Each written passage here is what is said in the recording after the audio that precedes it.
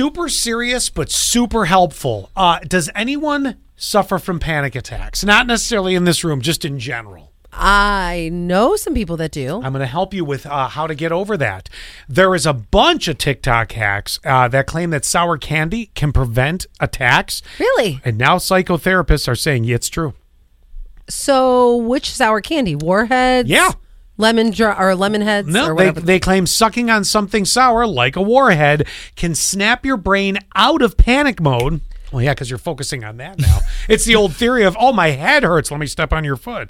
But no, and it can help you feel more in control. Sour candy also can work as a distraction to take your mind off panicking and keep from snowballing. I wonder, though, how big the panic attack has to be or can be for this to be effective. Because I know two people. If you're screaming with your hands in the air, the plane's gonna crash! No, but I don't think a warhead's gonna help. I have been with somebody who had a panic attack and they thought they were having a heart attack and we had to take them to the hospital. Mm-hmm. And then I wonder if a sour candy would have helped that. I don't know. And then I have another friend who had a panic attack, also went to the hospital thinking they had a heart attack. How many people are you making nervous in your life? All of them.